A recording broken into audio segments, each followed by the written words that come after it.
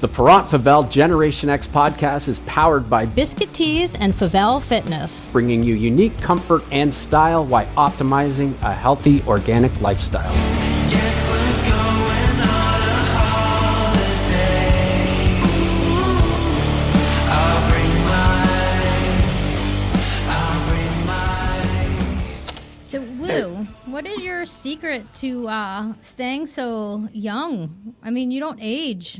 Are you like super healthy, or you just have good genes? Like, what's going on I think there? I think it's a combination. I'm very healthy. I'm 85. I turned 85 last Thanksgiving, and I feel fantastic. I shouldn't even say this, but I'm never sick. I don't catch colds. I don't get the flu. I don't get earaches or anything. I mean, my wife is 20 years younger than me, and she's always complaining about this or that.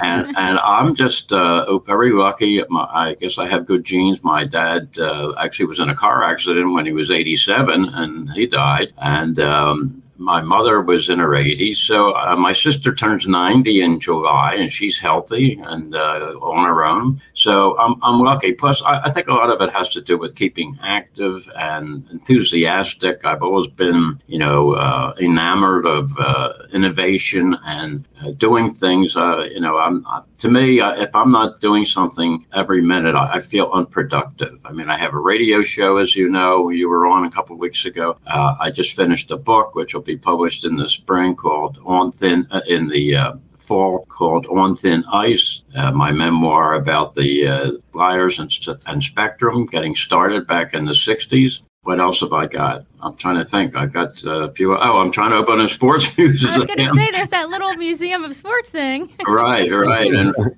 we have over $35 million worth of valuable artifacts, including the Chuck Bednarik jersey. Our collection, it's not my collection. It's the collection of Dr. Nicholas DePace, a colleague of mine. And he's been collecting for 30-some years. But it's international. He doesn't just have Philadelphia stuff. He's a New Yorker to begin with, and he has tons of Babe Ruth and Ty Cobb and Lou Gehrig and Joe Lewis's heavyweight championship belt and Joe DiMaggio's World Series ring from 1950 when they beat the Phillies. He's got Jesse Owens' track shirt from 1936 when he thumbed his nose at Hitler as he ran by in the Olympics.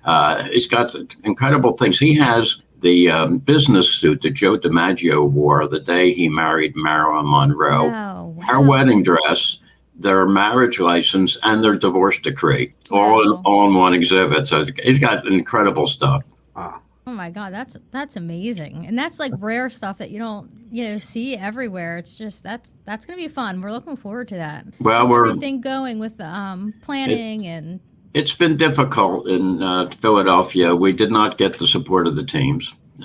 For some reason, they feel it's not one of their charities. We're a nonprofit. We're a 501c3. And they each have their own interests and their own things. And basically, team owners are greedy. They're money machines. And they will tell you they want to own and operate everything. And they didn't take kindly to my idea of opening a sports museum across the street from the stadium complex, even though we signed a lease with a warehouse to open the museum there in 20,000 square feet. And we spent over $250,000 on architects and all kinds of fees and permits and things. And they were not only not in favor of it, they were against it. So any investors or contributors that contacted them were dissuaded from helping us. So we've moved away from that location, which was spectacular. And we're looking in Center City. We're looking in Penn's Landing and a few other places. Meantime, Dr. DePace is opening a demonstration museum in Deptford, New Jersey in September. So we'll at least be able to show maybe 20% of our collection and invite people over from Philadelphia who might want to be an angel and help us get started in Philly.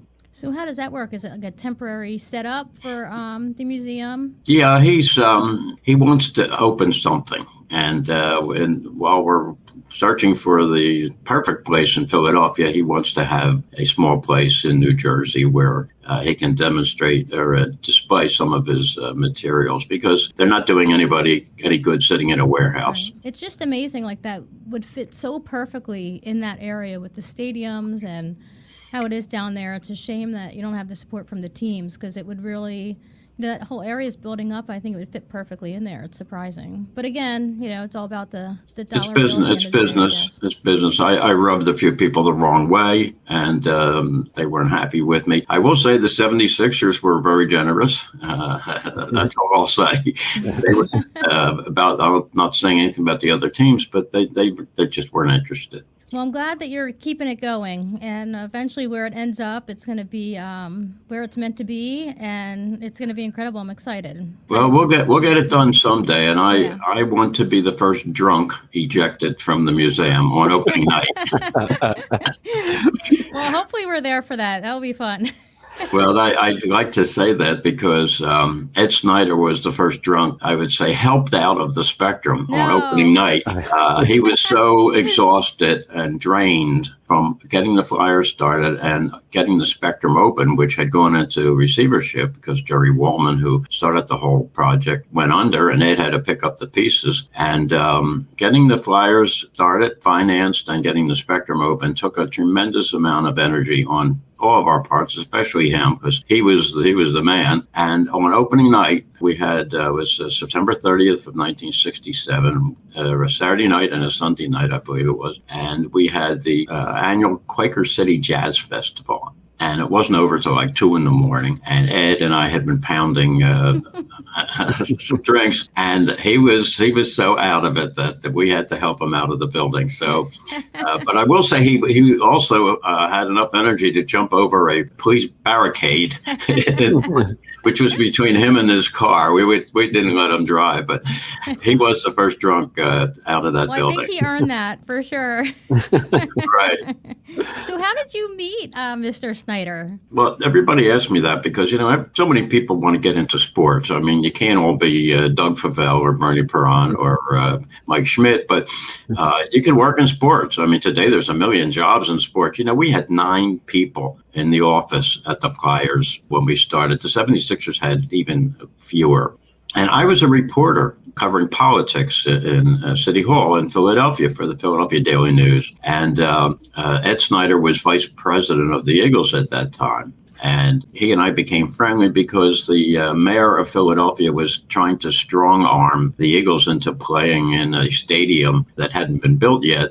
And they already had a lease to play in a stadium in South Philadelphia, which was going to be built. But the Mayor Tate, tried to push them around and tell them, you're going to play in a stadium that's going to be built over 30th Street Station. And we're doubling your rent from what you originally signed. And so they sued the city. And I'm a reporter. I don't know them. I'm covering the mayor. And I dig into it. And I find out that the mayor has an interest in bringing in an American Football League team, which would have been illegal because the Eagles had an exclusive professional football license. So I break the story. Wow. Snyder calls me and Jerry Wallman calls me, and they want to meet me and give me information. And I became socially friendly with Ed. And he kept trying to hire me at the Eagles. They bought Yale a cab company. Did I want to run a cab company? Did I want to, they'd started NFL Films. Did I want to do that? And I said, no, I'm a reporter. I love journalism. I like to wake up in the morning and write a story and read about it the next morning. And then one day he said to me, listen, we're going to try and get a franchise in the National Hockey League for Philadelphia. If we get that, we have to build a new arena.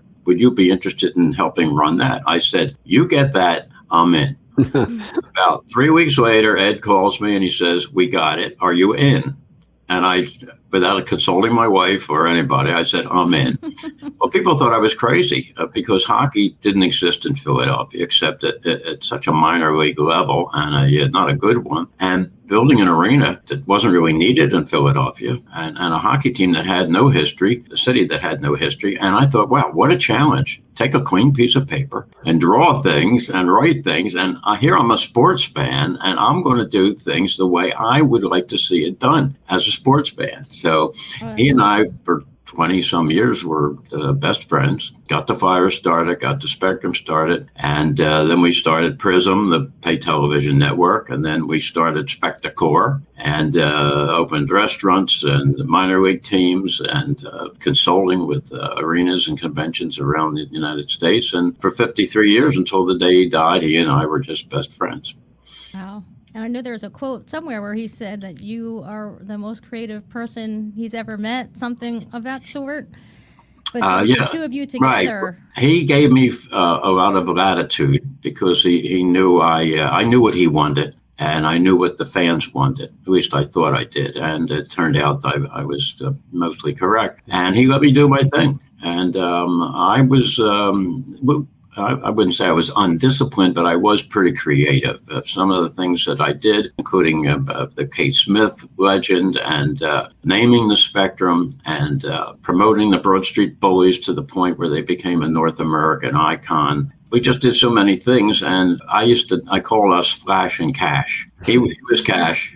So with my ideas and his money, we had a good time. Hey, that's the perfect combo right there. But you hit on a couple of points I wanted to ask you about. How did the whole Kate Smith thing come to fruition? How did you pull her in, and the story behind that? During the Vietnam War in the 60s, there was a lot of unrest. There was racial strife like there is today. There was the Vietnam War protests, and America was not a happy place. It was a little scary times. And at our games, I noticed that people were not paying attention to the national anthem. Flyers games, 76ers games. They would walk around, they would eat, they would smoke, they would sleep, they would doze off. And I thought, what would happen if they didn't have their national anthem? If that would take it away from him. So I mentioned Ed Snyder one day. I think I'm going to play a different song one night. He says, "What are you, crazy?" So I listened to a whole bunch of records, and in an old used record place on South Street, I found a recording from Kate Smith that she sang back in the 30s. And it was God Bless America. So I take this record and I take it to the Spectrum and I go into the sound booth and I ask the electrician, "Can you play this?" He says, "Well, we don't have a record player here." He says, "I'll have to convert it to tape, reel-to-reel tape." I said, "Can you do that?" He said, "Yeah." I said, "After 5 o'clock, when the building's dark and everybody leaves, let's play it tonight. Can you stay and make a little overtime?" And he said, "Sure." So 5:30, I went out into the stands and gave him the signal, and he played God Bless America, Kate Smith singing it. So I sat in the first row. Then I went up to the last row. And then I went into the corners, and I asked him to keep playing it and playing it. And I thought, my gosh, this is so patriotic. It's so stirring. It's fantastic. So I didn't do anything for a while. Now, the Flyers didn't win very many games back in '69, which is when we first played it. But one day I decided I'm going to play it. And Toronto was in town. Speaking of Toronto, and they would normally kill us. The original 6 teams would just beat up on the expansion team so badly, and we won very few games. Well, I decided to play it that night, and Lou Nolan hadn't started. He started a few years later, but the announcer said, "Ladies and gentlemen, would you please stand and join in singing as Kate Smith sings God Bless America?" Well, the crowd goes, "What? What?" What?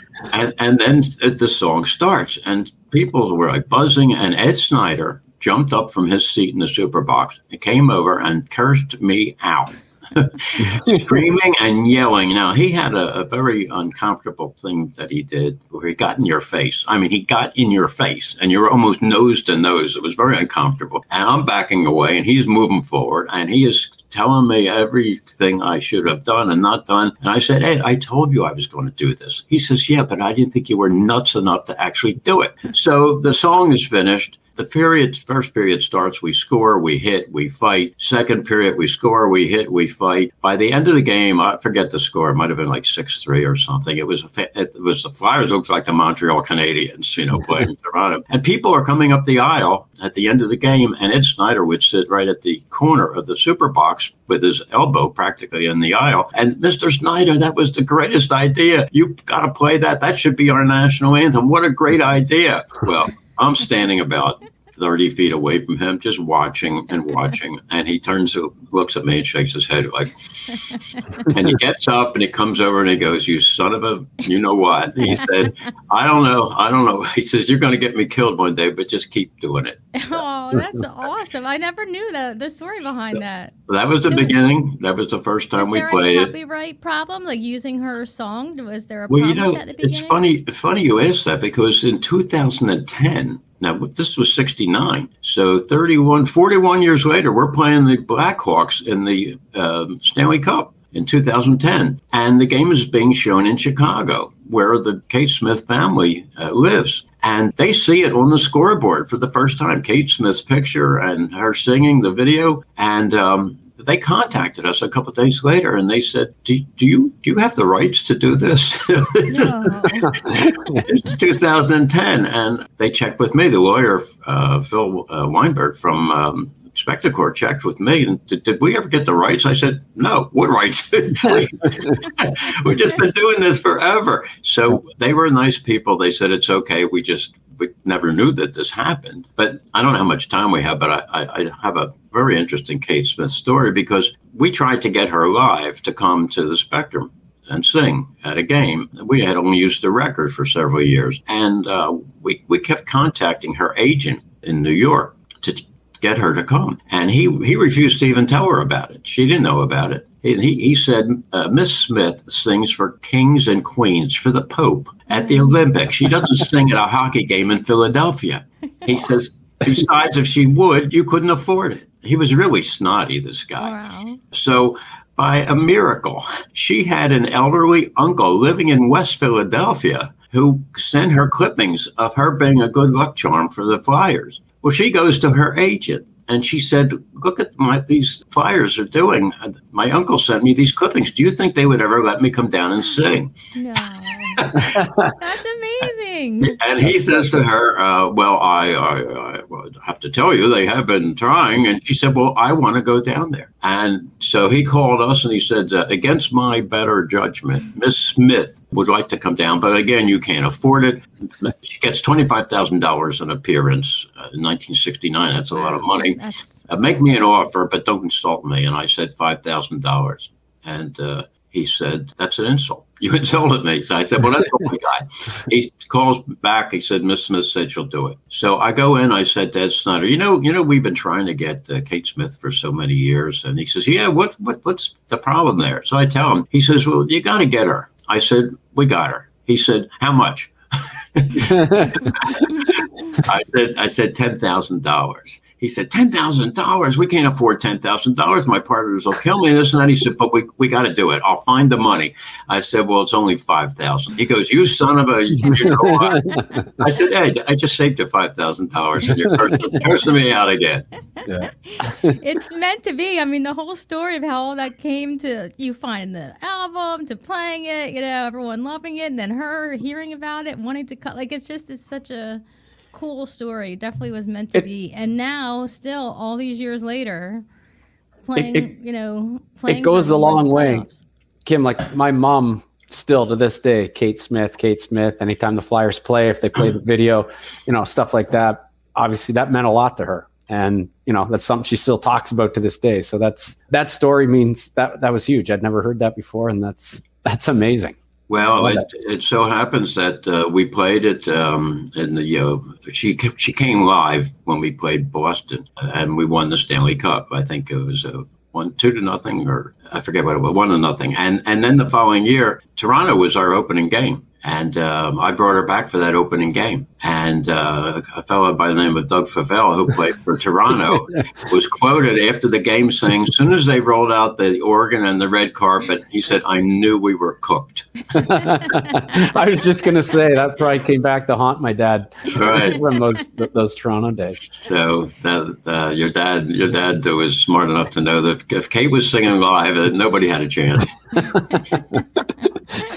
That's funny. I love just the whole history of that, and like for you to have been a part of making all that happen just must be. And you've done a lot for our city through all these years. So, well, it's my city. I was born here. I was raised here. I worked here. I had the opportunity to be involved with Ed Snyder from day one. And it's a dream. It's a dream to work in sports. It's a dream to have 2 Stanley Cup rings, to see the Flyers beat the Russians, the Kate Smith thing. Just wonderful thing. But I have to say, he was the man. I've never met a smarter. Talk about creativity. He graduated from the University of Maryland with a degree in accounting. He had no interest in being an accountant. His first job out of Maryland was working for an accounting firm where they sent him to audit the books of a man who had several gas stations. And Ed came up with 20 ideas that this guy could do to make his business better. And the guy said, I'm not interested in any of that. Just do my books. And he went back to the office and he quit. he says, I think my ideas are better than this guy, and I'm not going to tell other people what they should be doing. I'm going to do it for myself. Wow, that's amazing.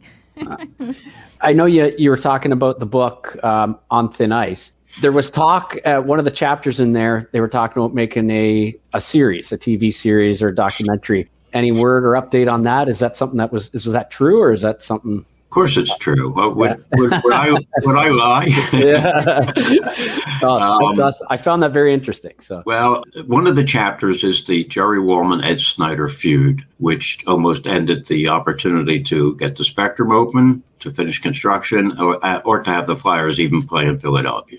They had a terrible feud, and Ed wound up buying the Flyers from Jerry Wallman and gave Jerry Wallman his share of the Spectrum. So Wallman wound up with the Spectrum and Snyder wound up with the Flyers, but the feud was brutal. And I thought it might make I thought just running an arena would be an interesting TV show. You know, there were shows about police stations, law firms, hospitals, casinos. I thought a show about an arena every week, what goes on in an arena. It's just not sports. You've got Frank Sinatra coming in and Hulk Hogan, and you've got Elvis Presley and all kinds of things going on, boxing, wrestling, track. So working with Craig Snyder, Ed Snyder's oldest child, we put together an idea for a show, and we marketed it to some people in Los Angeles. And one of the people was Adam Goldberg, who a Philadelphia guy from outside of Philly, Abington, has a tremendously successful show on ABC called The Goldbergs, all about his family. And he's constantly referring back to when his dad would take him to a Flyers game, or he watched Prism, or he went down to the Spectrum. So we reached out to him and he said, oh my God, I love this. He said, send me all your stuff. Well, we were interested in a weekly show about an arena, a fictional show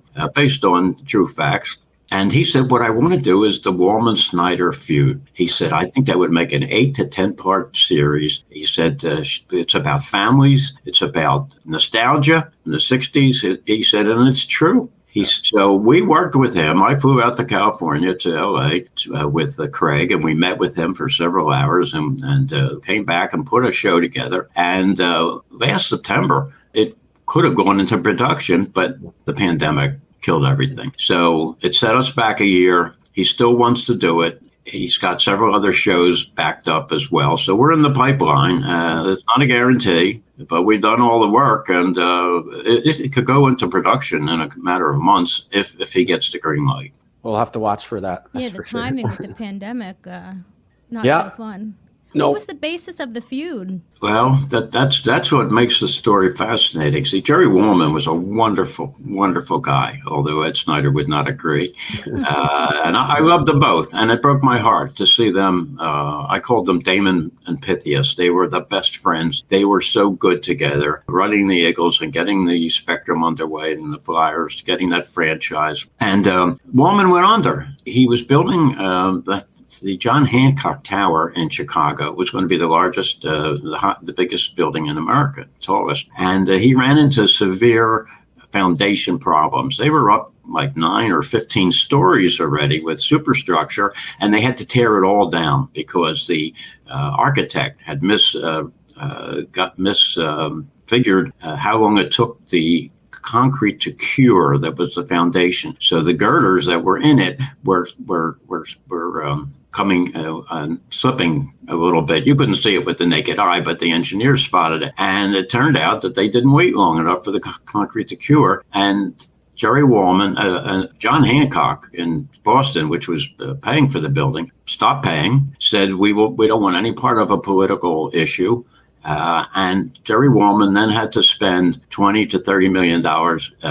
This was 66 out of his pocket, every penny he had. And he wound up losing everything because the creditors wanted to be paid for things. So the only thing he cared about was keeping the Eagles. He didn't care about the Flyers, which had yet to play a game. He didn't care about the Spectrum. He didn't care about anything except the Eagles. And he admitted in his book that he might have gone off a little bit out of desperation, and he was seeking money everywhere to pay off his debts and keep the Eagles. And he was in Vegas looking at some dark money. He was in Paris talking to sheiks. And finally he said, look, I have a deal for $46 million, which will pay off my debts and I'll keep the Eagles. He said, but I need the Flyers franchise and I need the Spectrum in the package.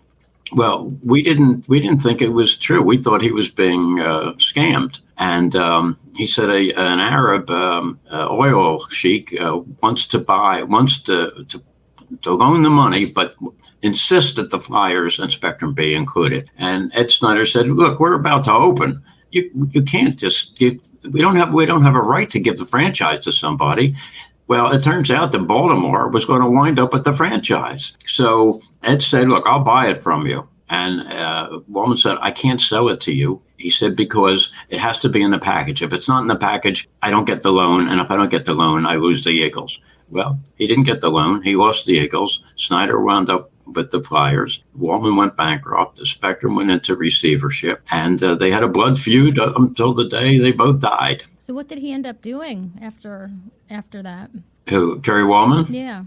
Well, he went bankrupt. He went home to Silver Springs, Maryland, with his wife and family, and he got back into real estate. And he made a killing at one point and tried to buy the Eagles back from Leonard Toews, to whom he sold it. Toews, according to Wallman, Toews had said, "Look, if you ever make it big, I'll sell it back to you." Well, Toews denied that. There was nothing in writing. Wallman sued, was thrown out of court, and Wallman wound up dying pretty much penniless. Shame. Heartbreaking story. He wrote a book. His lawyer actually wrote it for him. A fascinating book called "The World's Richest Man." And it's a wonderful story about a guy who basically gave away all his money. I mean, he made Snyder a partner in everything he did, which gave Ed the foundation to become wealthy. He made so many of his partners millionaires. And he was just an extremely generous guy. Some people said he just bought people, bought their loyalty and friendship. Ed was a different type of guy. Ed was a no-nonsense businessman, very concerned about the bottom line and running his organizations. I wouldn't say with an iron fist, but he was tough. Ed was tough to work for, as close as he and I were. I mean, we were drinking buddies. We ran around in town all the time, doing all kinds of stuff. And still, he'd call me at 8 o'clock the next morning. Did you do this? Did you do that? How come about that? And he could drive you crazy, but he was a perfectionist, and he survived, and Wallman didn't. So were you put in the middle of that feud? Did you stay friendly with Wallman also? I did. I was a reporter. I was trained to look at both sides objectively, and I loved them both. Like I said, I was brokenhearted over what happened, and I didn't take sides. And in fact, some friends of Wallman tried to raise money, millions, to help him, and I sent him a check for $1,000. If my wife knew that, she would have killed me back in the 60s, because I was making like $20,000 a year, and here I write him a check for $1,000, and he sent it back to me. He said, Lou, he said, I can't take your money. He says, I'm not taking anybody's money. He says, I'm not taking money from people who really can't afford it. He said, besides, he says, your $1,000 is like a drop in the ocean that I need. He said, so thank you so much. Take your money back. But I remained friendly with him, and I had love for both of them. That's a part of the Spectrum story that I didn't know at all. So well, that's why you got to buy the book. I was just going to say, you could probably have all that's probably right in the book. So I'm excited for that book. On thin ice. That's exciting. So when is the release of the book going to be? It would have come out already, but my publisher said that there's nobody in bookstores, so yeah, that's true. And you can't do book signings, and you can't make appearances. He said, let's wait till the fall. So I've looked at a couple of dates in the fall, and as I mentioned, the first event at the Spectrum was September 30th in 67. So maybe we'll come out September 30th, or maybe October 19th, which was the Flyers' first home game, in which they beat Pittsburgh Penguins 1-0. And a funny story about that first game, October 19th, Bill Sutherland one of our players couldn't get in the building prior to the game to get into the locker room because the guard didn't believe he was a hockey player.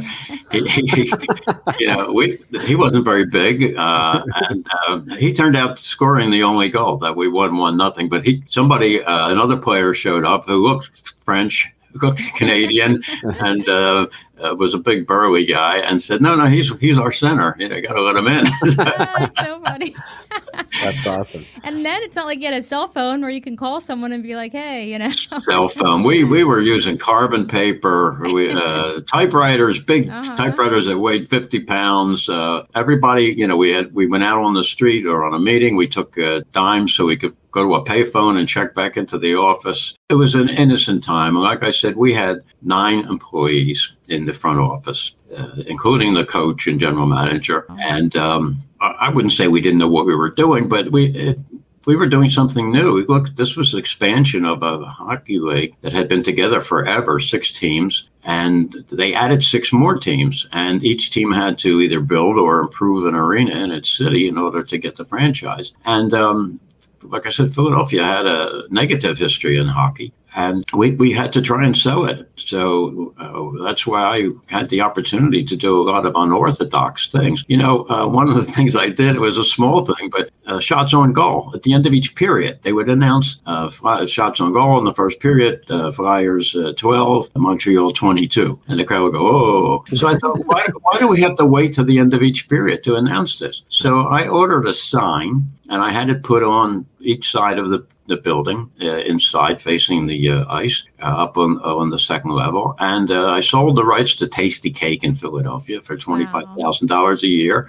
And I said to the official scorer, every time a shot is taken, hit this button. If it's the Flyers, hit this button. If it's the visiting team, hit this button, and it'll automatically go up on the sign. Well, Clarence Campbell, the president of the league, called Ed Snyder and said, "You can't do that." And he said, "Why not?" And he said, "Well, it's never been done before."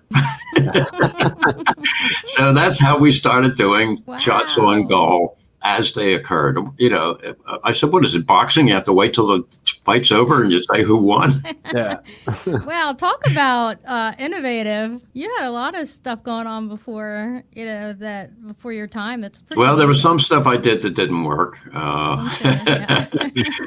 We gave out pucks. And I said, "Hey, if we're going to give out pucks, don't do it at the beginning of a game, because if the game goes bad, they'll throw it on the ice." Yeah. I said, "Let's give them out on the way out." I figured I outsmarted this one. So what happened was people were heading for the exits, getting a puck, going out, and coming right back in the next door and trying to get another puck. Oh. So now the crowd's coming out, crowd's coming back in, and and then there's fights break out. I was going to ask that. And some of the ushers are getting beat up. Pucks are flying all over the place anyway. And I jumped in to help an usher, a security guy who seemed to be getting the worst of it. And, 2 things happened. I said to myself, never give pucks out before or after game. Don't give out hockey sticks. Yeah. Don't give out things like that. But the silver lining of that whole thing was that because I just didn't think and jumped in to help this guard, I became like the hero at the Spectrum, where all the guards would say, "Hey, there goes Lou Scheinfeld. He saved that. He was, dumb enough to jump in the middle of a fight." But I've always treated people with kindness and compassion, whether it was Ed Snyder or the janitor. And you get so much more out of that. We had such a wonderful organization. It was a family. Look, we were in a concrete bunker in South Philadelphia, underground, in our office. You went in, it was dark. You came out, it was dark. We didn't know if we were going to make it. We didn't know if we were going under. We didn't know if the Jerry Wallman-Snyder thing was going to kill us. The Philadelphia Inquirer refused to send a reporter to any of our away games until we had a home crowd of 10,000 or more. Well, it took half the season before a weekend. I think it was Detroit and Toronto came in, or Detroit and Chicago, I forget which, on a weekend, and we beat them both. And we had like 13 to 15,000 people at each of these games. And How much was a ticket back then? Top ticket was $5.50. Wow. Upper level was $2.50, and we didn't have big crowds. We had only 7,000 people at our first game, and I don't know how many of those actually paid for their tickets. So people would buy tickets. They still tell me, I bought tickets for $2.50 and came down to sit in the first row. Well, we did a lot of groundwork. One of our owners, Joe Scott, a minority owner of the Flyers, came up with the idea of giving tickets to private school students so that they would bring their parents who had to pay. And it worked. He hired a team of kids who were on the phone giving away tickets to all the private schools in the Philadelphia area. And they would come to the games, but their parents had to buy tickets because these kids couldn't drive. And it turned out they became fans. Look, I had friends of mine who thought I was crazy for leaving my journalism job. And I invited them to the opening game, that October 19th game. And a few of them said, well, is it worth coming down? Isn't it cold? Do we need blankets? I said, it's a warm building. You're not sitting outside, and we'll try it. Well, thank you for taking my free ticket, but I would do anything to get what I say, putting butts in seats. And they would come, and they were hooked all of a sudden. All you had to do, if you watched on television, it was terrible. Black and white, small screens. You couldn't even see the puck. You didn't know what the heck was going on. Look, in our first year, Gene Hart was our public address announcer, and he would explain what offsides was, and he would explain what icing was. And we were teaching people. But once they saw it in person, they said, oh, my gosh, this is incredible. And they would buy tickets and come back. Yeah, hockey's a sport that's definitely better live, than watching it on TV. But Gene Hart, so how did he come around? I mean, obviously he became an icon in Philly, and but Gene was not known in Philadelphia at all. He was a school teacher, history or English in Jersey, and high school teacher, and he had a sports show on WCAM in Camden, which nobody in Philadelphia paid much attention to. And when we were hiring people, somebody said, if you need a public address announcer, this guy's got a good voice. Well, I meet Gene, and Gene was wonderful man, affable, warm, super intelligent, sharp as a tack. I mean, he turned out to be a hero. And when we started to televise our games, we put him with Stu Nahan as our announcers. And Gene just excelled. He was an encyclopedia. He would do work. He would sit on the airplanes doing all kinds of statistics while Stu Nahan would smoke a cigar and have a beer. And they didn't get along at all. I mean, Gene got along, but Stu was very, he wanted to do the games himself. He did not want Gene Hart. So Gene turned out to be the most popular, most wonderful guy. Two quick stories about Gene. He and Bob Kelly got into a little friendly discussion one day. And Kelly said to him, you know what? You're fat. And Gene Hart said to him, I could always lose weight, but you're always going to be ugly.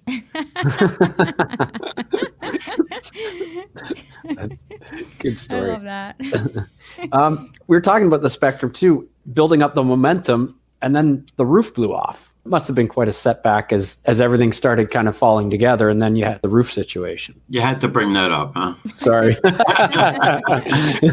Well, it was a Saturday afternoon in 68, January of 68. Now, we started in October of 67, so it was only 3 or 4 months after we opened. Yeah. And the Ice Capades was there for an afternoon show. And I guess there might have been like 10 or 11,000 people there. A lot of Boy Scouts, Girl Scouts, church groups, families. And there was a windstorm outside. Terrible windstorm, and the wind was blowing across the roof of the Spectrum at such a ferocious pace that it created a suction as it went across the roof, and it lifted the tar paper and insulation. The roof never came off. The roof, you could see through to the sky because the roof was perforated to absorb sound so that when the crowd roared at a concert or the music banged off the roof of the buildings, it didn't echo back down. So the tar paper lifted off. the insulation lifted off and blew all over the street and everything. Nobody got hurt. There was no panic. But the one thing, though, the Ice Capades Orchestra, they started playing Off We Go into the Wild Blue Yonder. Just like on the Titanic, you know. Yeah. So it became a little bit of a political issue, but we fixed it. We patched it up, and I think 3 weeks later, it's another windstorm. It blows off again, only this time more. Well, Mayor Tate is running against Arlen Specter, and they both couldn't wait to close the building. They're both saying the building must close. It's dangerous. It's this. It was never put together right. They didn't really have a permit to open it when they did. All kinds of stuff. Ed Snyder, who had stopped smoking, he was a 4-pack a day guy who had stopped smoking for maybe a year. The day the roof came off the second time, he started smoking. I mean, he went back to becoming a chain smoker, and he turned. I mean, I never saw a person turn white. I mean, pale white. He was so upset, and he's on the phone with his insurance company. Do we have insurance? You know, because the building is closed now.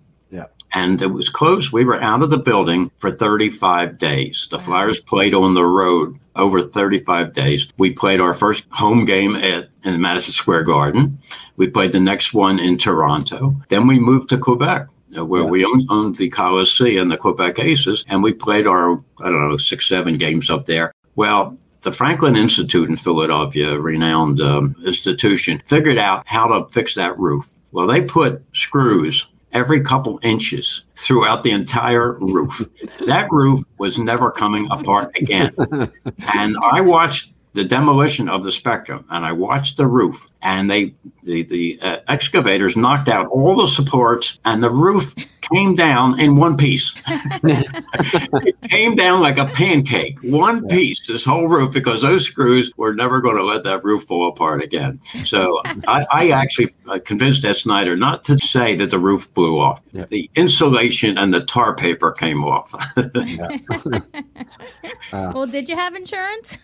Yes, we did have insurance. I don't think it covered the full 35 days, but look, we went through the mail every day to see if enough checks came in for season tickets and sponsorship money to see if we were going to get paid. And God bless Ed Snyder. I never missed a payday. I don't know about him, but those 9 employees, the team, all the travel, he had excellent credit rating in Philadelphia. He was such an astute businessman. He had everything buttoned down. He worked his rear off. I never saw a guy that high up work as hard as he did. Well, it's nice that it all paid off, and he, had that legacy his entire life here in Philly, and will continue forever. So until the very end, he was as sharp as a tack.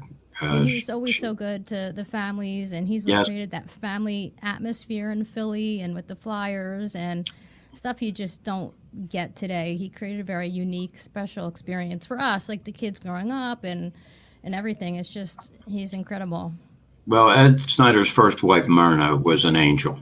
I don't know about the next 3 wives, but the first, I do know, but I'm not going into it. We don't need to talk about that. The first wife, Myrna Snyder, who bore him 4 children, was the most wonderful, kindest, sweetest, beautiful woman I can't say I've ever known, because I'm on my second wife, so I don't want to say that. So, but she was the reason for the family atmosphere at the Spectrum. She came down there almost every day and would have a cheery, beautiful hello, a kind word, a smile for everybody in the building. And it was Myrna who decided to have a Flyers wives room, instead of the wives just sitting in the stands waiting for the players after the game, or sitting there before a game, because they would normally come over with the player early. She established the Flyers wives room, and they had food and a TV, and they would bring their kids, and it created a family. Well, it became such an institution. Other teams started doing that, and they had never done that before. So she gets the credit for doing that, and Ed Snyder just followed suit after they were divorced, making it a family. And I know what he did for Bernie, and I know what he's done for other players. And Bobby, he sent Bobby Clark a contract and said, fill in your amount. And Clark sent it back, you fill it in. That's a hard one. And then Clark finally filled it in, and Ed said, no, it's not enough. Wow. I mean, that's the type of guy he was. Players used to kid Bobby Clark in the locker room that he was Ed Snyder's son-in-law. That he's taking good care of you. Well, Clarky took good care of us. Yeah, I was lucky enough. I got to go to the 40th anniversary of the Flyers, and I got to sit and talk with Mr. Snyder, and it was a great opportunity. I got to thank him for everything he's done for my family, and it was just, just an amazing man that he took the time to sit and would tell me stories about my dad and how he sat on the edge of his seat and he could sit back and relax when Bernie was playing. But, just an amazing man. I'm really thankful I got that opportunity to thank him, and you as well, Lou. Thank you very much for everything you've done for the city of Philadelphia and for the players and the alumni. And we got to get that museum going. I can't wait to get drunk. Now let me ask, we have a couple before we go. Do you remember much of the parade, or were you drunk the entire time? Oh, no. I wasn't drunk. I was in the bus with some of the wives and some of the staffers, and people tried to break into our bus, and they were 50 people on the roof of the bus the whole way. Wow. Both parades were incredible, and we were talking on my radio show about Bernie Perron had to go to the bathroom at the parade, and they stopped the parade. There's 2 million people in the street, and they stopped the parade in South Philly on Broad Street. And Bernie gets out of the car, and 6 policemen surrounded him because the crowd was a little unruly with beer and everything, and they wouldn't have hurt him, but they would have mauled him. And one of the cops handcuffed him to himself, saying, "I'm not going to lose you." And I don't think he went into the bathroom with him, but he got him into the house, this row house, which to this day is still marked as this is where Bernie Perron took a break. Yeah. and got him back into the and Bernie said all the beer and the excitement got me things moving. I had to go to the bathroom. Yeah, because I know he was drunk the whole parade. Yeah. Well, he deserved to be. He put together 2 of the greatest years as a goaltender in the history of the league, and it's still acknowledged to this day. I just read that recently, that the league and the experts still acknowledge that no goalie ever put back-to-back years together like he did before he got injured. Wow, and I said, from what I hear, they probably could have won a third cup, but he did get injured. Well, we went against Montreal that in the third finals, and I think Wayne Stevenson played instead of Bernie. He took the stick in the eye and it blinded him in one eye and almost permanently, and he never played again. That was his last game he ever played. And prior to that, he had a very serious neck operation. Mm-hmm. They didn't have that great of equipment, and the slap shot with curved sticks had just come into vogue, and the goalies were getting rammed, knocked down, and it's a rough sport. Well, the thing is, if he would have gotten that eye injury in today's day, there probably would have been some laser surgery to correct his peripheral vision, which caused him not to be able to play. So they just didn't have that back then. It's a different game today. Those guys, there was no such thing as a concussion. You got your bell rung, you get back in there. Yeah. Ed Van Impe took a slap shot right in the mouth when he threw his body in front of the shot to stop it, and he went off the ice. And I don't know exactly, but I know he lost several teeth, and his lips were cut, and his jaw. And all he said to the doctor as he stitched him up is, "How fast can I get back out there?" And he came back. He came back in the same game. Wow, today, this guy, that guy would have retired. Yeah. All right, and one last question I have is, do you have a fondest or a real memorable memory of each of our dads that stands out to you? Memory of what? Of my dad and Corey's dad. Well, yes, your dad was, I put him right up there with Gene Hart. Sweet, that's the word I use when I think of your dad. Sweet, sweet man. Decent, kind, always a smile, always an encouraging word. And in the parade, I said to him, it's Ed Snyder and I, we're always on the end of our seats watching you guys play. And, we're nervous. We can imagine how you are. And he said to me, "Oh, Lou," he said, I look at you and Mr. Snyder up in the super box during games. I said, "You're looking at us?" He says, "Yeah." He says, "After I make a save, I like to see how you guys react." I said, "Wait, you're watching us? We're watching you." To this day, Kim, he's the sweetest man. He will give me a bear hug that will collapse my lungs. And he's got both rings. He likes to show his rings. And, after his eye injury, he spiraled down. He had some bad times. And he made it back. And he is the most enthusiastic, sweetest man. I mean, for a hockey player, pretty nice guy. Yeah, and Mr. Snyder was very helpful with getting him back on his feet again. So, but all right, now about Doug. What do you have about Doug? He clowned around a lot. Doug was the opposite of Bernie.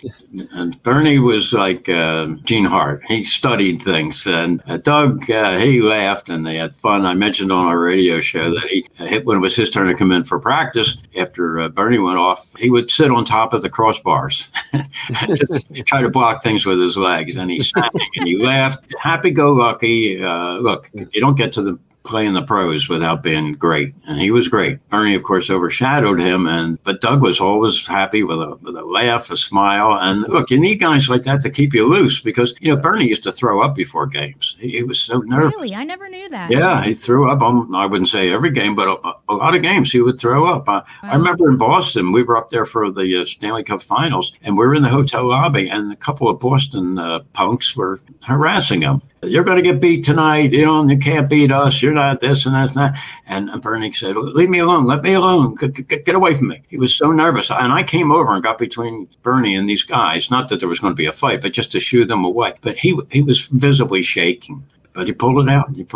We won in overtime on Clarkie's goal. That first game, that was the key game. And he shut him out in the last game. But Doug was loose. That's awesome. Well, thank you so much, Mr. Scheinfeld, for coming on, taking the time today. Well, it's not like I have a lot else to do, so. Yeah. Well, you've had me on your show twice, so it was nice to have the tables turned. I actually learned a lot of stuff I didn't know. Like, I could sit and talk to you for another 3 hours. Like, today, under normal times, there's 20,000 people at every game, and it's a money machine. Everything is beautiful. They don't know the beginning. Like I said, we went through the mail to make sure we were going to get paid. Right. Well, and I think Kim and I, if we can dig through our dad's old closets, we could find an old mask or something for the Hall of Fame. We could help out. Just let us know. Dad, I'll come pick it up. Yeah. Perfect. All right. Thanks so much, Lou. My pleasure. Thank you, guys. Right, thanks, Lou. Have a good day. The Perrant Favel Generation X podcast is powered by Biscuit Teas and Favel Fitness, bringing you unique comfort and style while optimizing a healthy, organic lifestyle.